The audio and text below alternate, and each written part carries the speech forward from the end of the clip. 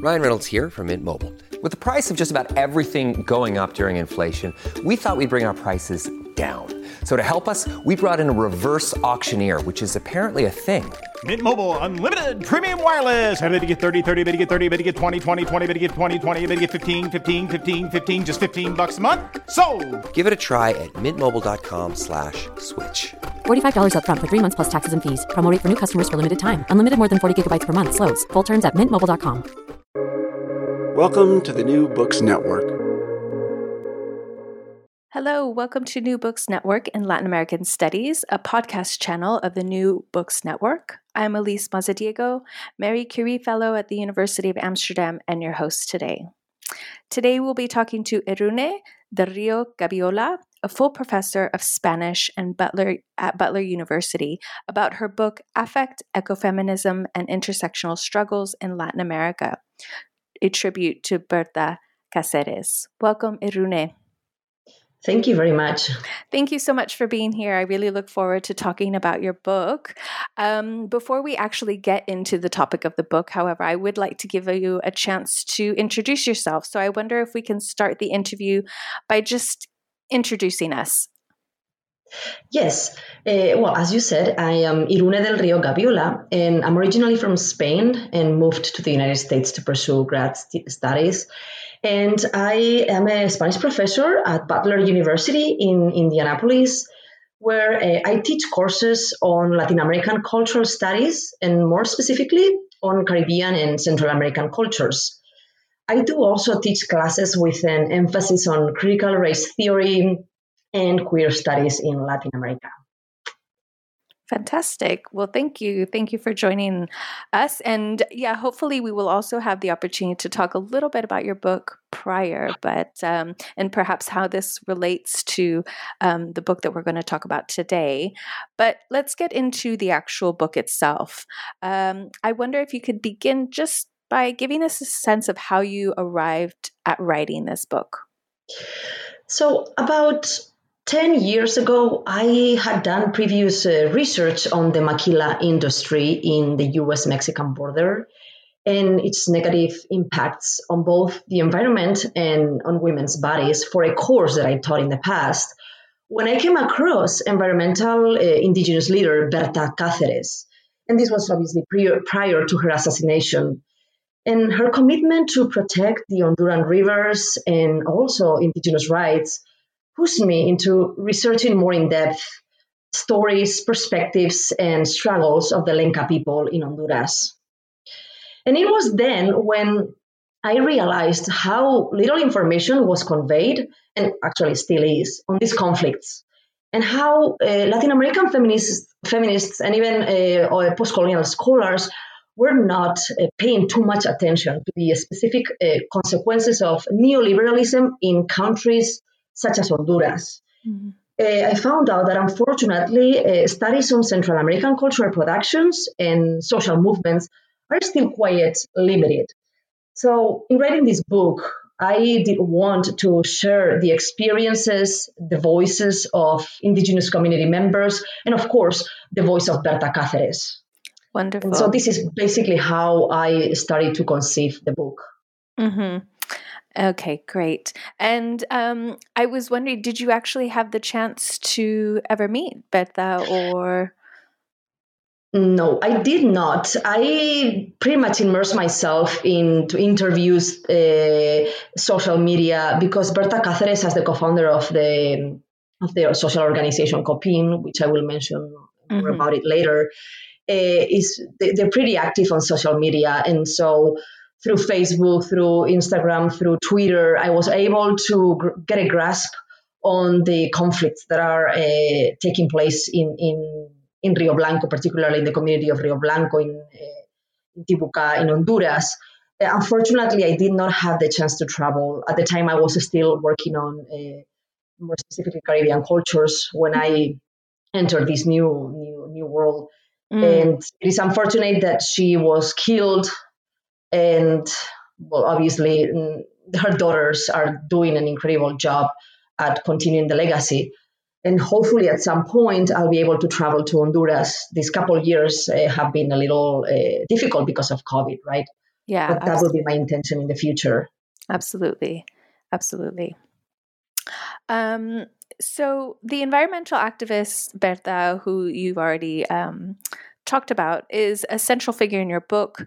But I really read her as standing in for a much larger community that includes the Lenca people in Honduras and the group that you mentioned, the Civic Council of Popular Indigenous Organization, which we will refer to as COPIN throughout this interview, but also other environmental activists that are based in Latin America, but also Honduras, and transnational organizations. So what was behind your choice to spotlight Berta Cáceres and also to conceive of this book as a tribute to her? Well, although Berta's popularity was in some ways widespread due to her activism and her platform, and the fact that she received multiple awards, including the 2015 Goldman Environmental Prize for the environment, for protecting the environment, still little was known about the realities in Honduras. And even many times when we had a women's march, we don't really hear about figures and individuals such as Berta, right? So in centralizing her figure, I was expecting scholars and even students, right? Because teaching is my primary focus at Butler. So I was expecting to immerse students more closely in Central American cultures, so that they can develop a sociocultural sensitivity and awareness about the dire conditions of groups completely left out of national political and socioeconomic projects. And similarly, I do have a lot of students in the business field, and that's why I think that teaching extractivism from a humanist perspective is good for students who have no knowledge of what's happening in places such as Honduras. Mm-hmm. So similarly, I was early on drawn to the immensity of this woman, right, of Berta Cáceres.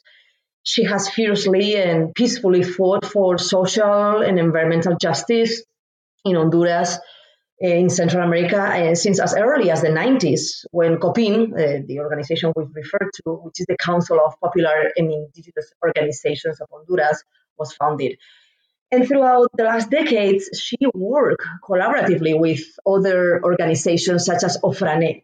OFRANE is the Black Fraternal Organization of Honduras, and it's basically composed by the Garifuna communities in Honduras, and this organization is led by Miriam Miranda, another powerful woman.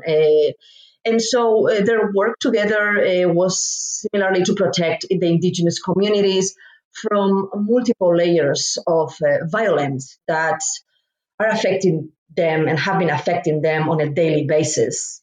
I also want to mention one important battle that Berta won throughout her lifetime, and it was the withdrawal in 2013 of the Chinese transnational corporation Sinohydro that initiated the construction of the Aguasarca hydroelectric dam project on the Hualcarque River in the community of Rio Blanco in 2012. And thanks to Berta's work, and also to COPIN's activism and their perseverance, this Chinese company, finally decided to back off.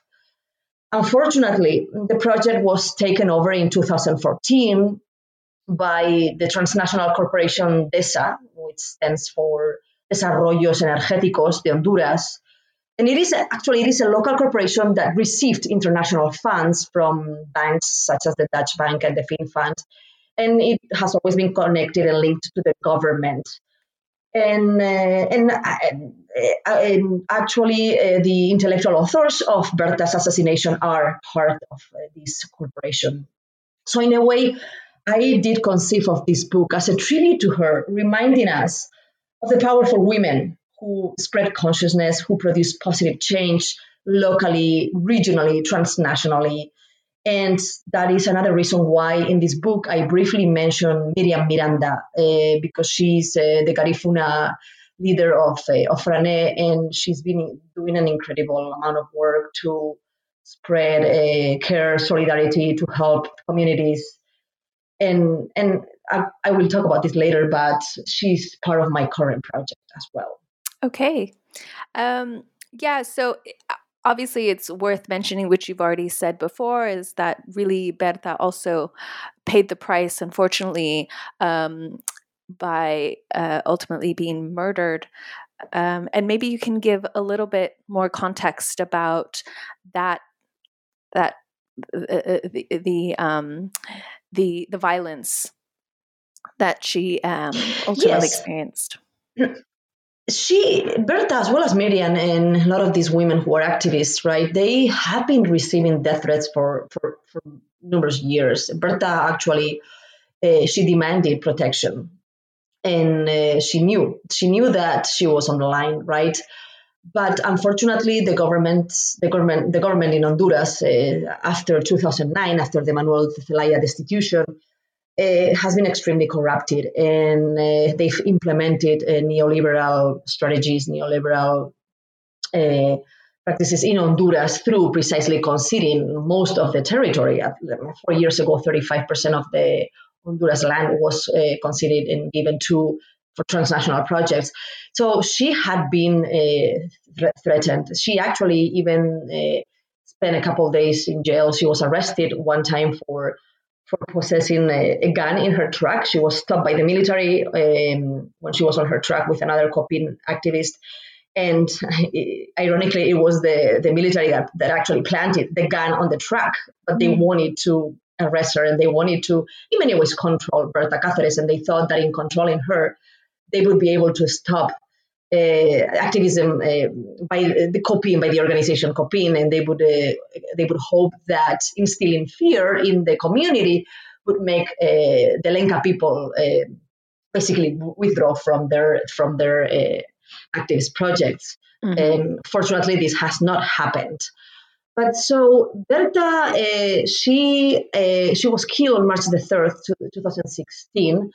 And she was with Gustavo Castro, who was another activist from Mexico, and he was visiting and he was participating in a workshop organized by Copin, and to basically learn about ways of organizing effectively.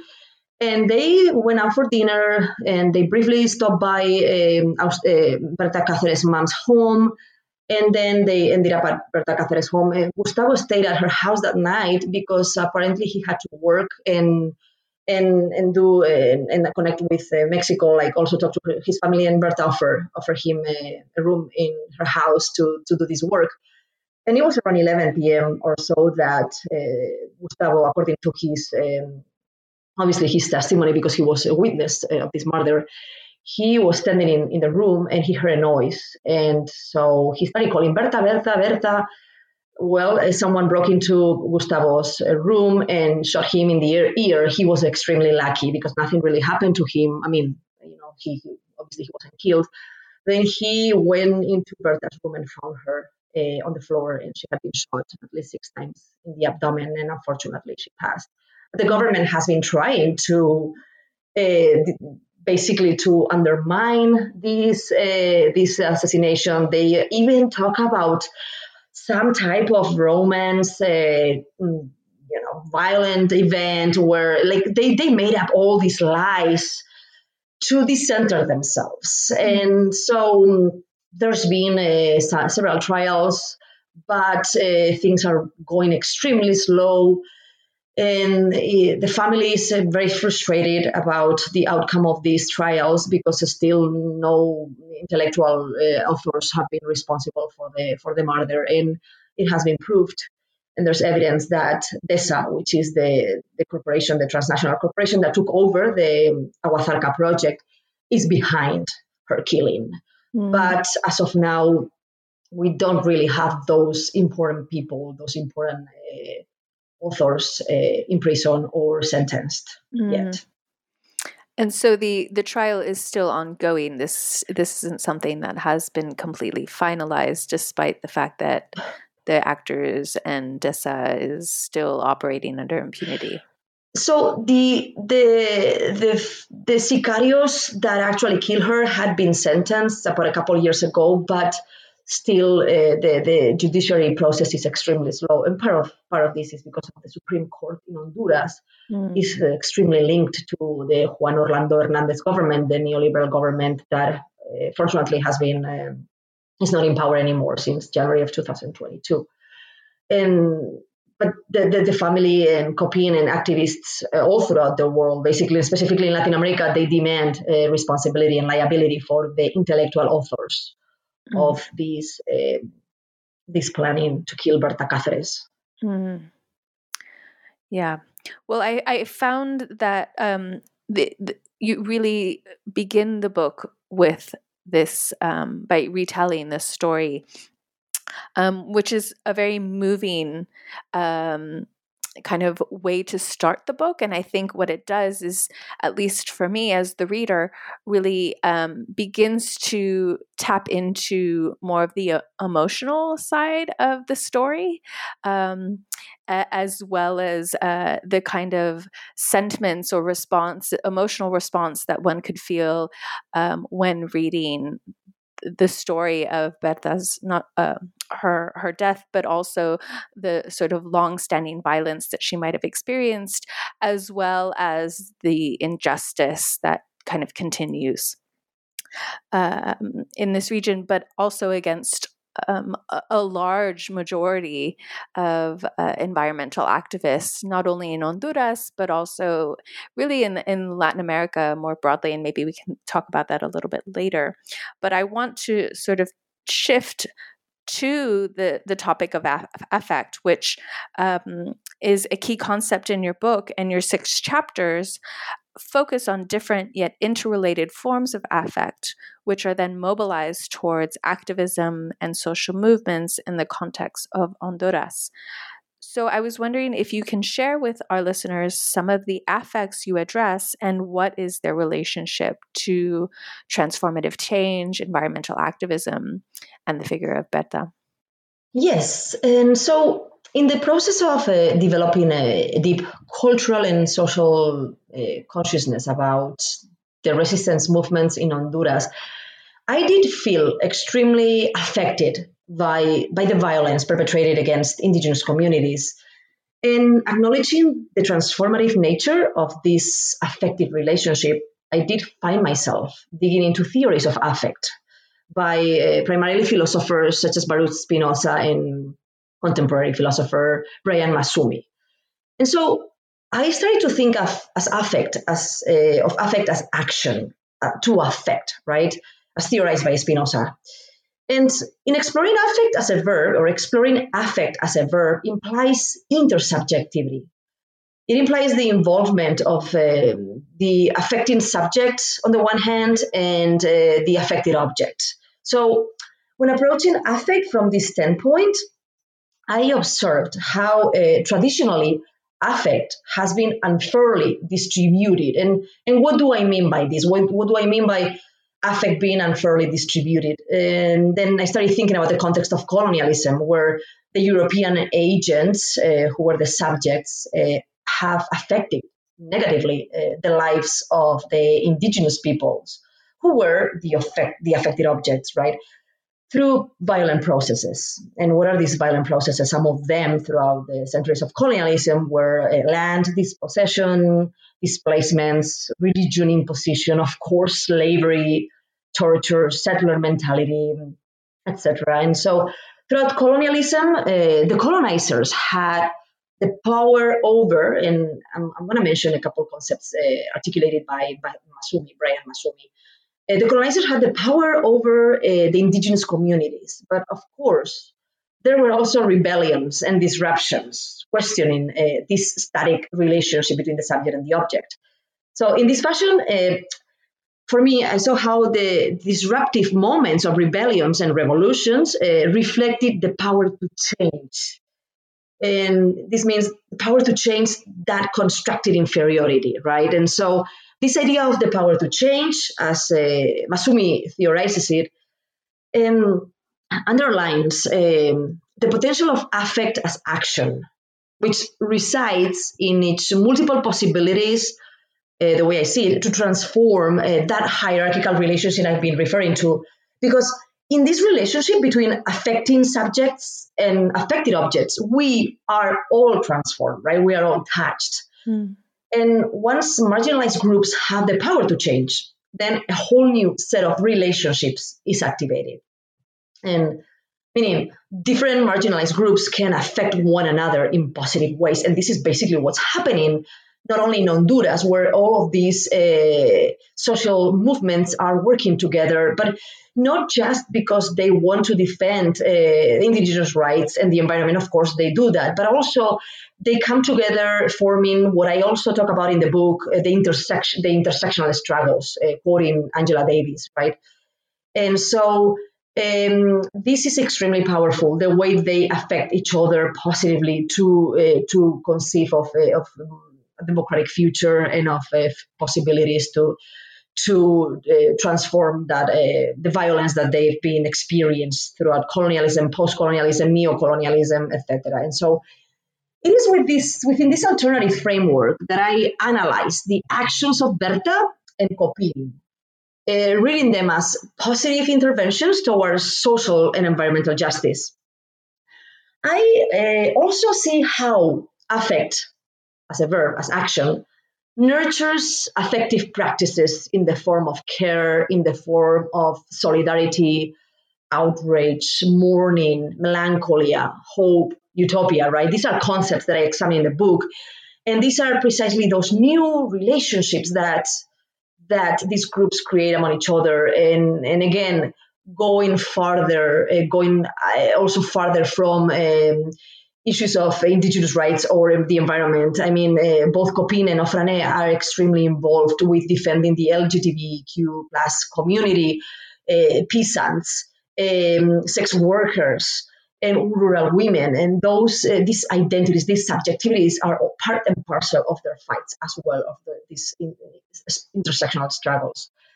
And so these affective practices that I just mentioned are important. They are relational, they're transversal. And this idea of relationality and transversality is very important to me, because in these relationships, in this context, they have the ability to empower communities, and the actors therefore resist subjugation and produce change. So these affected objects that I was talking about before become also subjects, become actors, become agents of their own change.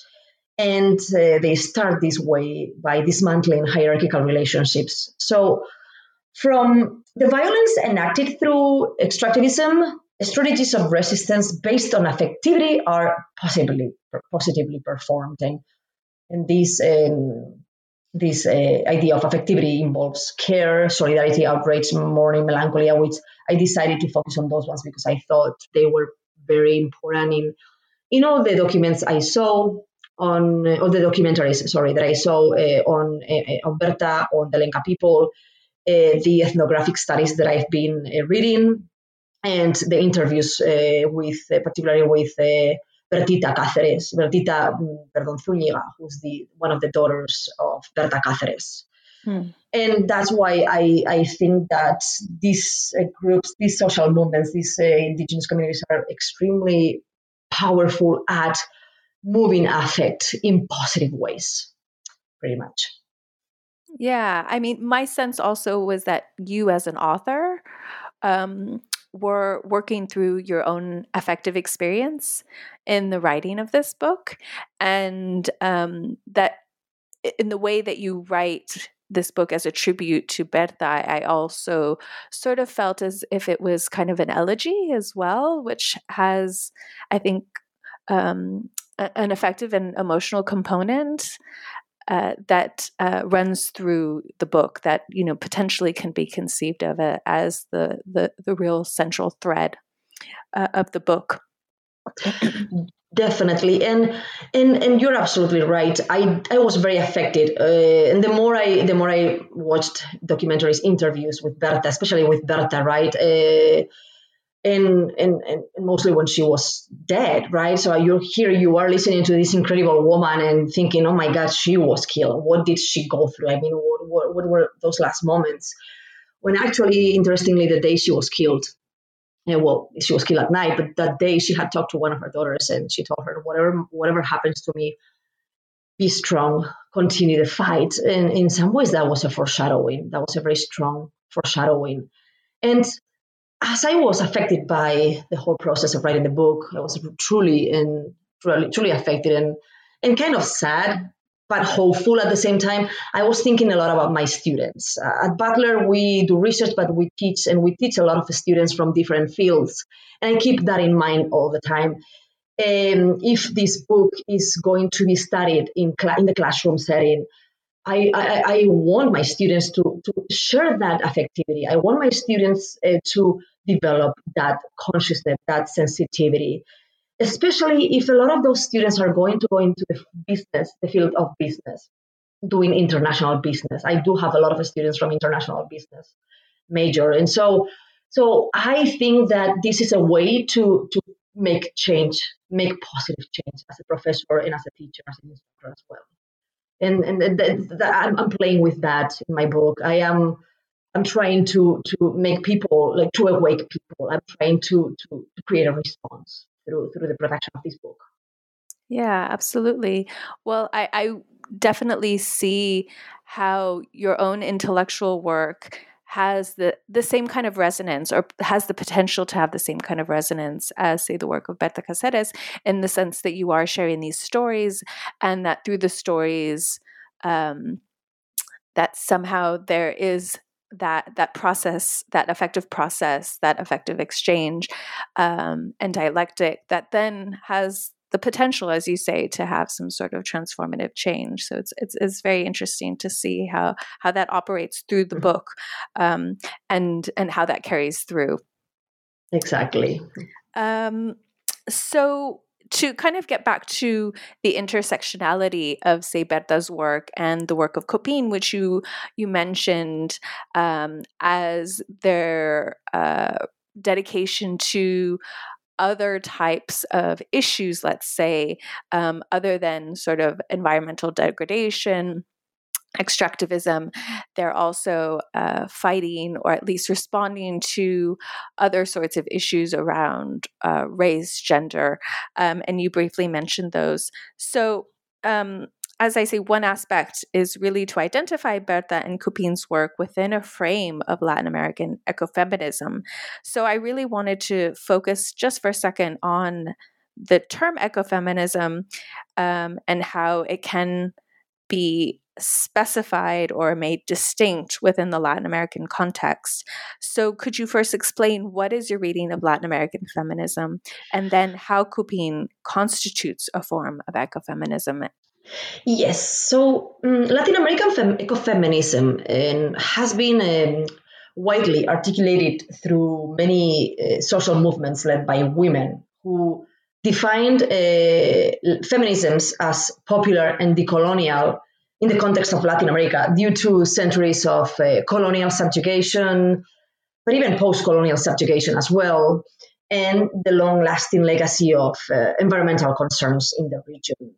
And this is because Latin America has suffered from land grabs and the plundering of natural resources that affect women in very particular ways. And why am I saying this? Because in indigenous communities, it is women who have to find water and grow crops.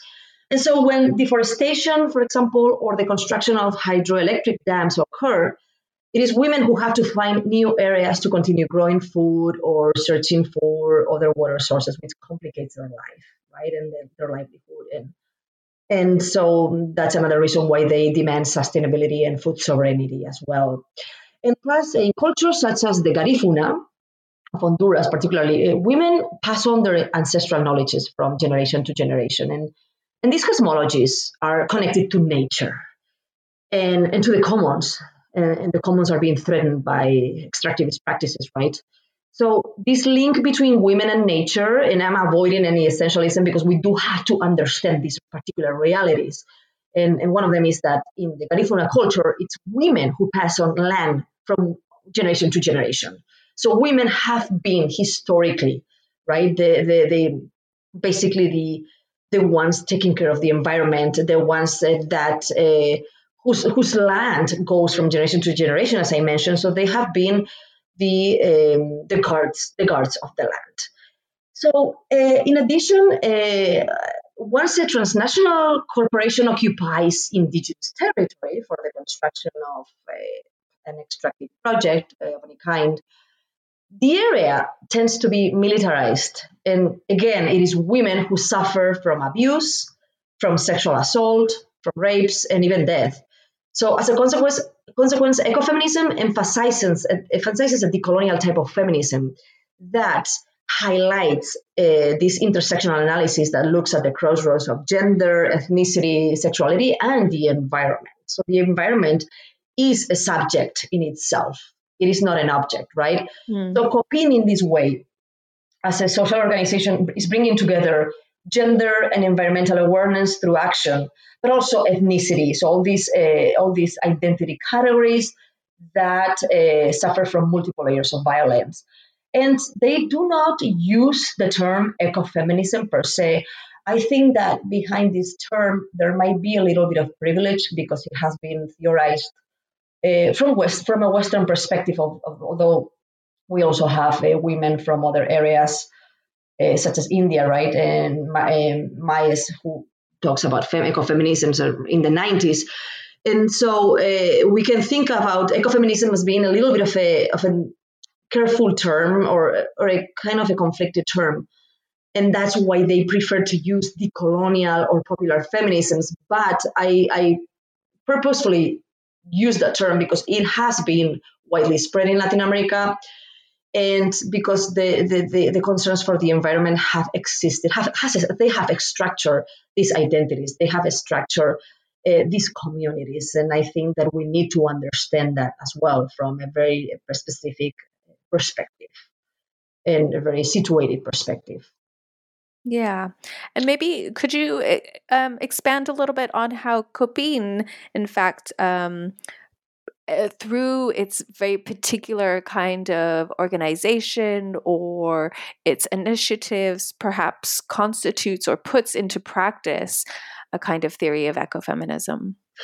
Well, they do it by working together with other organizations and educating community members on the importance of preserving the land and sustaining the land, and we see this in some of the documents that have been published by Lenca Women, where they mentioned the power of ancestral medicine through the land, talking about plants, talking about herbs, and talking about very harmonic ways of nurturing the land, and also through practices, rituals. COPIN, so the Lenca community, and particularly COPIN as well, they do practice composturas. And the composturas are ceremonies, are rituals that thank the land, and for all the produce that they give to the communities. And it is women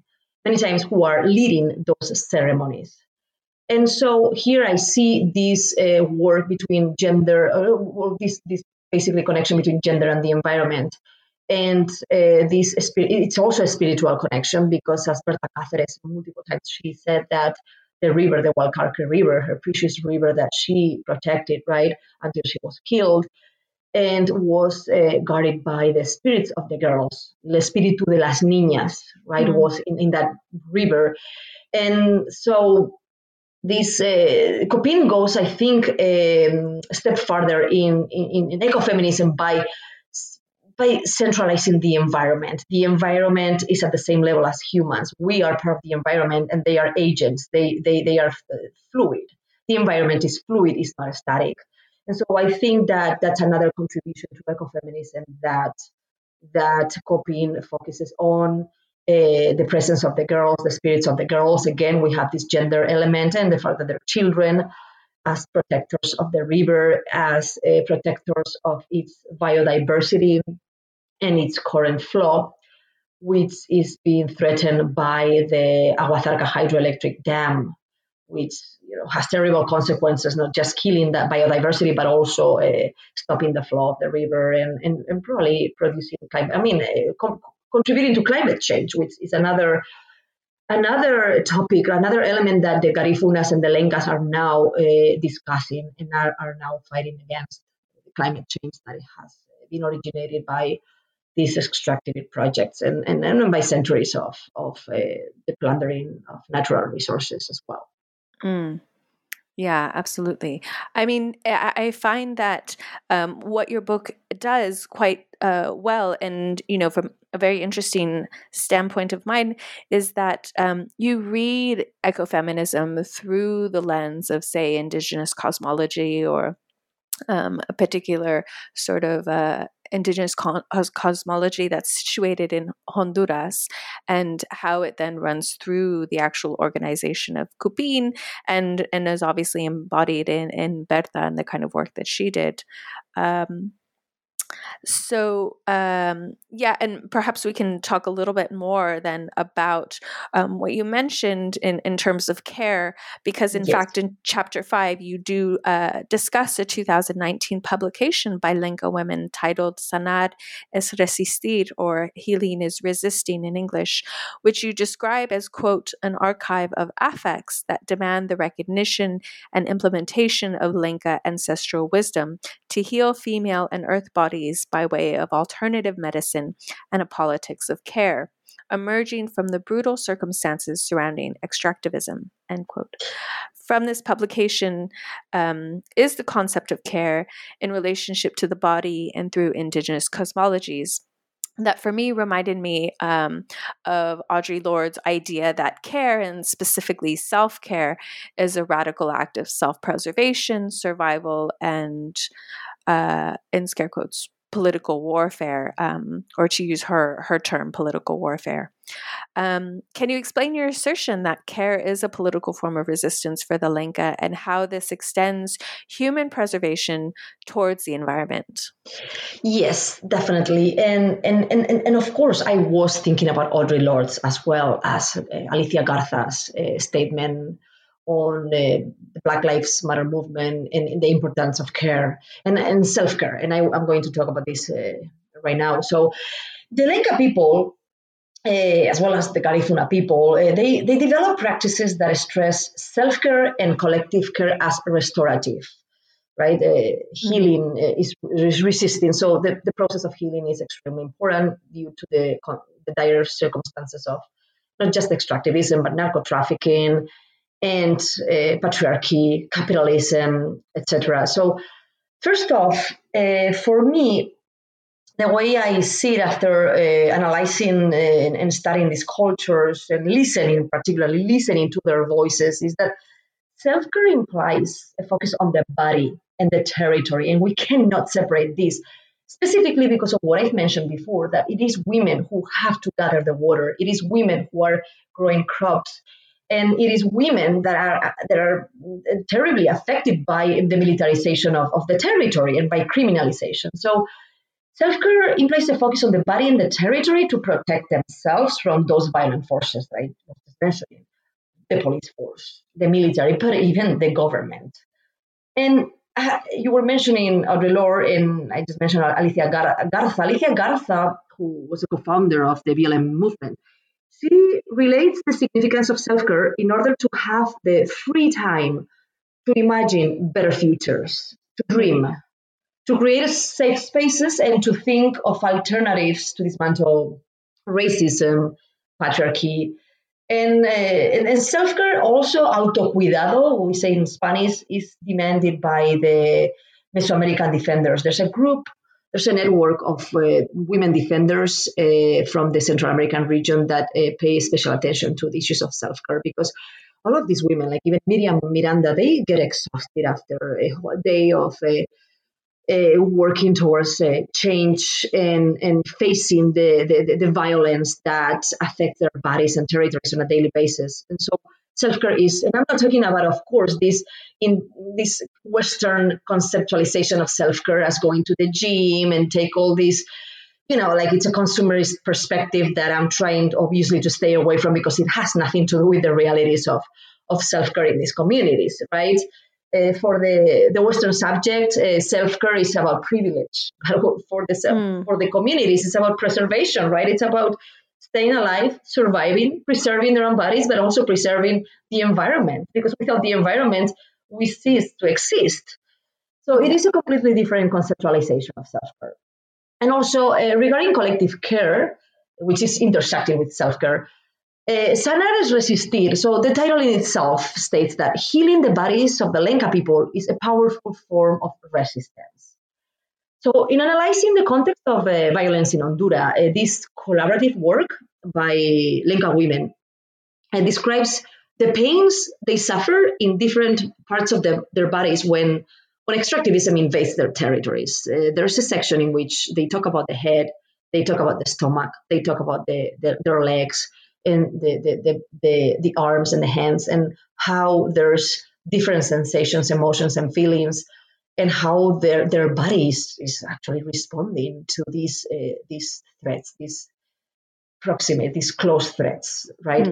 And so at the same time, they provide ancestral medicinal knowledge through a thorough list of alternatives, like plants and herbs that can help the community towards that healing. And again, the importance of the earth and the land, right, to heal their own bodies. And eventually, that's how the territory as well, it recycles itself. And so why is this? Because obviously, the stronger these women are, the better the response to violence will be. And that's why also having free time to dream, to think of democracy, to think of a better future is so essential, right? And similarly, the Garifuna people in Honduras, they just published, I think it was in 2020, by the end of 2020, they published una guía medicinal, a medicinal guide in the context of the coronavirus pandemic that includes a glossary of teas made of plants, and it's proven that this has worked for people with the virus in the community. And they also highlight the necessity of these medicinal remedies to strengthen the immunological systems of the Garifuna. And why? And it's because of the imposition of Western lifestyles has weakened these bodies. And industrialized food has weakened these bodies. And therefore, we need to go back to these cosmologies and ancestral knowledges to value the land and to live off the land in a very harmonical way. So both Sanares Resistir, Healing is Resisting, and the medicinal guide by Ofrané, they both are examples of this strong, intimate connection with the earth. And this relationship to nature is one of care, right? So that's also another element of ecofeminism, care. And instead of the aggressive relationship that the West has had with nature, right? So that's why they become forms of resistance when they are strengthening their immune systems, when they're working with other communities. Actually, the Garifuna people right now, they are, they've been working on growing coconuts, the coconut seeds, planting seeds, growing coconuts in the area of Vallecito, and it has been extremely successful because they've been able to feed the community, a lot of communities actually, and so they are doing this in different areas as well to claim food sovereignty, to claim autonomy and self-sufficiency as well. Yeah, and I was wondering, I don't know if you can speak to this at all, but I was very curious as to the reception. As you were talking, I was very curious as to the reception of these publications and the potential for a more transnational readership, or if these publications are really designed to help the local communities for which they're written, or is it really? Do you see a larger readership of these books? I definitely see a larger readership, and one of the reasons why I think so is because these are accessible online.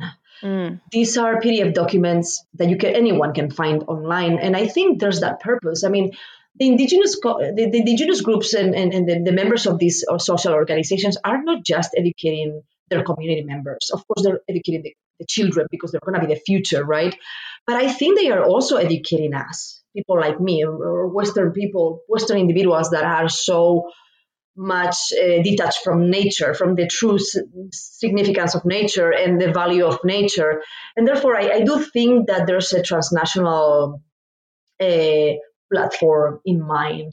Mm-hmm. And unfortunately, I don't really see that these publications have been analyzed or have been discussed. Well, the Guía Medicinal is pretty recent. It also talks about violence, right? Because violence is endemic and is structural to Honduras.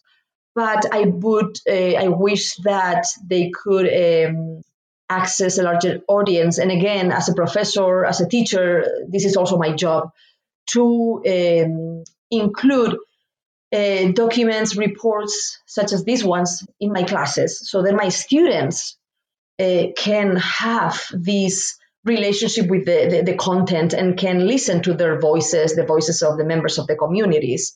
And I think that's why I try to think of the students as potential educators, but also aware, culturally and socially aware of the dramas that are happening, the dire conditions that are happening in Honduras, and how obviously the West is to blame for all of this, right? Mm-hmm. And the transnational corporations are to blame for all of this.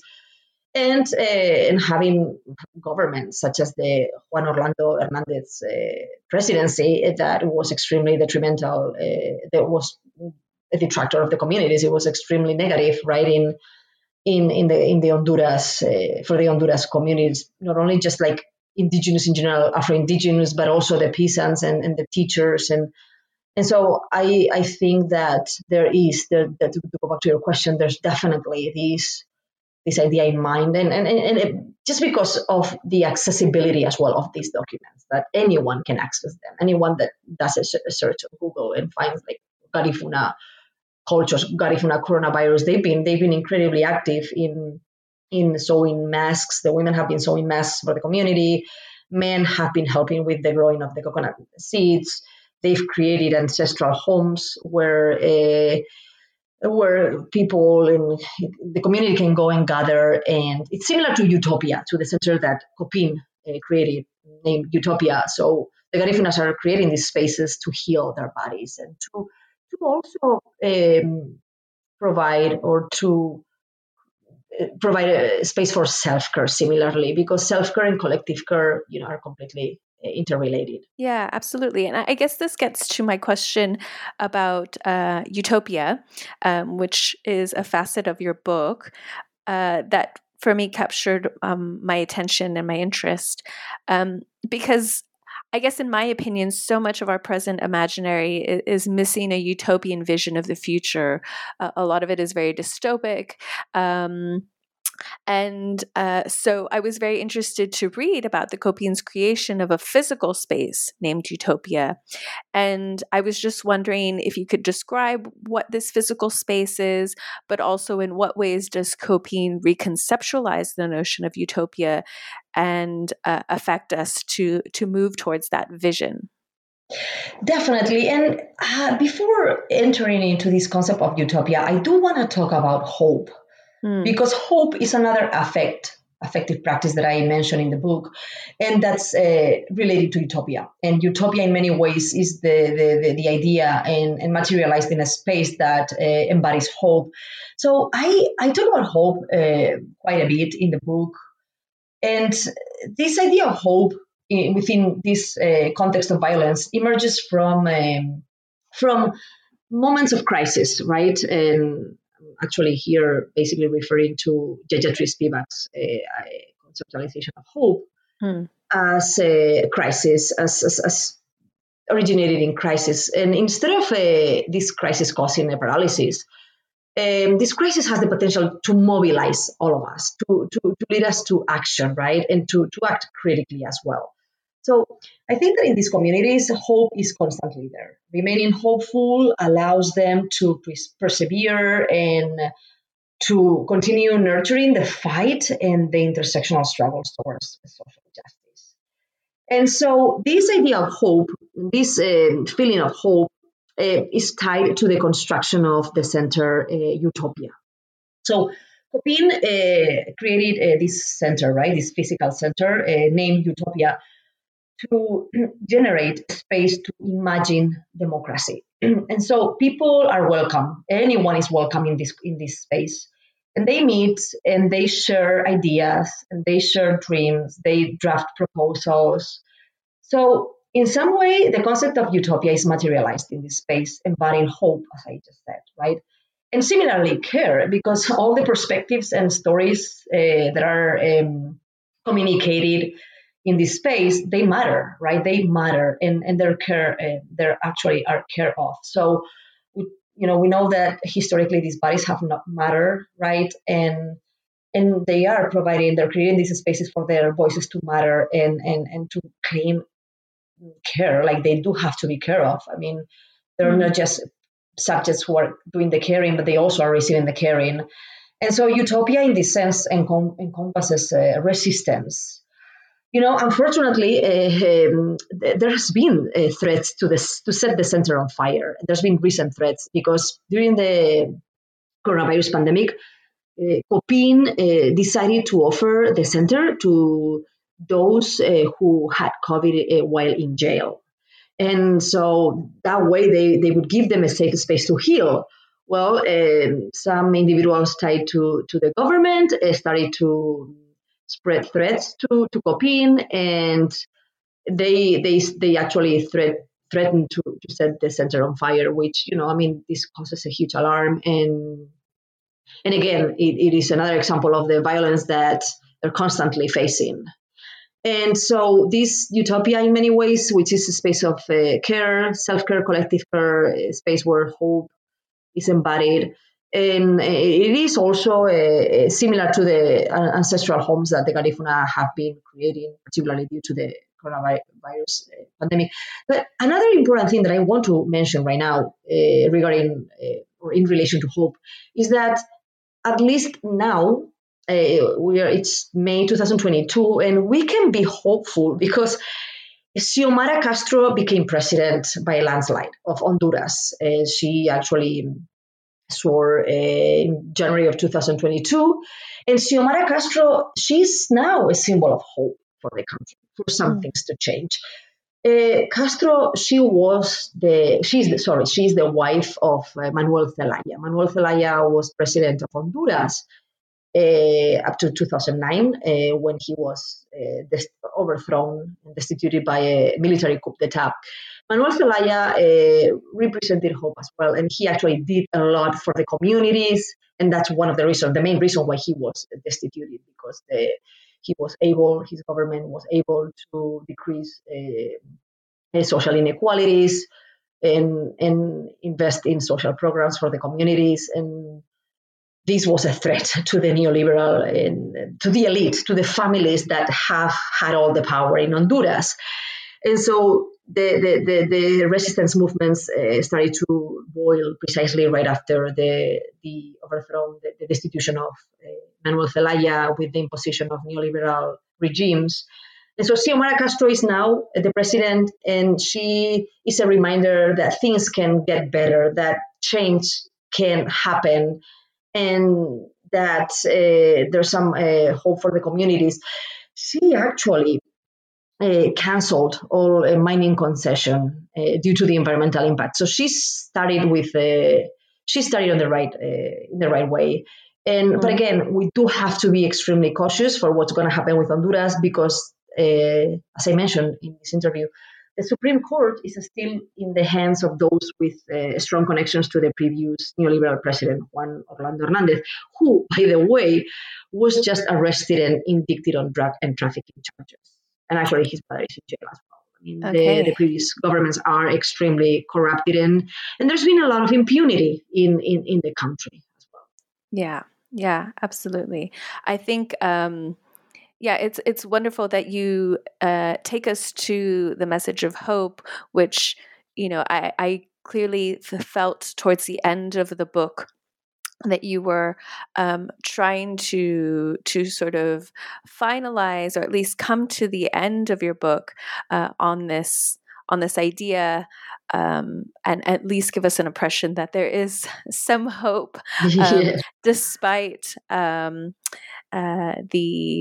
the grief that I think is often attributed to Berta Cáceres' death, and also how that's entangled with ecological loss as well. But in fact, you do leave your reader with a glimmer of hope. And I thought that was quite interesting that you provide that through the sort of acts of honor and remembrance and celebration of Berta's life, and how perhaps those practices and acts of memorialization perhaps also allow Berta to continue to live on, despite the fact that she's physically not here. But it's also really interesting and good to know more about the very contemporary political situation in Honduras, which I'm sure you didn't have a chance to feature in the book because these are relatively recent events. But yes, it's wonderful to sort of hear that Honduras is moving in that direction for the moment. exactly. Well, we've taken a lot of your time, and I just want to thank you for this interview and for the opportunity to introduce us to your book, which I hope encourages everybody to go out and get a copy. But as a final question, I wonder if you can tell us what you're working on now. Yeah, well, thank you very much for this interview and for giving me the opportunity to center, right, these communities. Berta, Miranda, Miriam Miranda, who's now extremely active as well.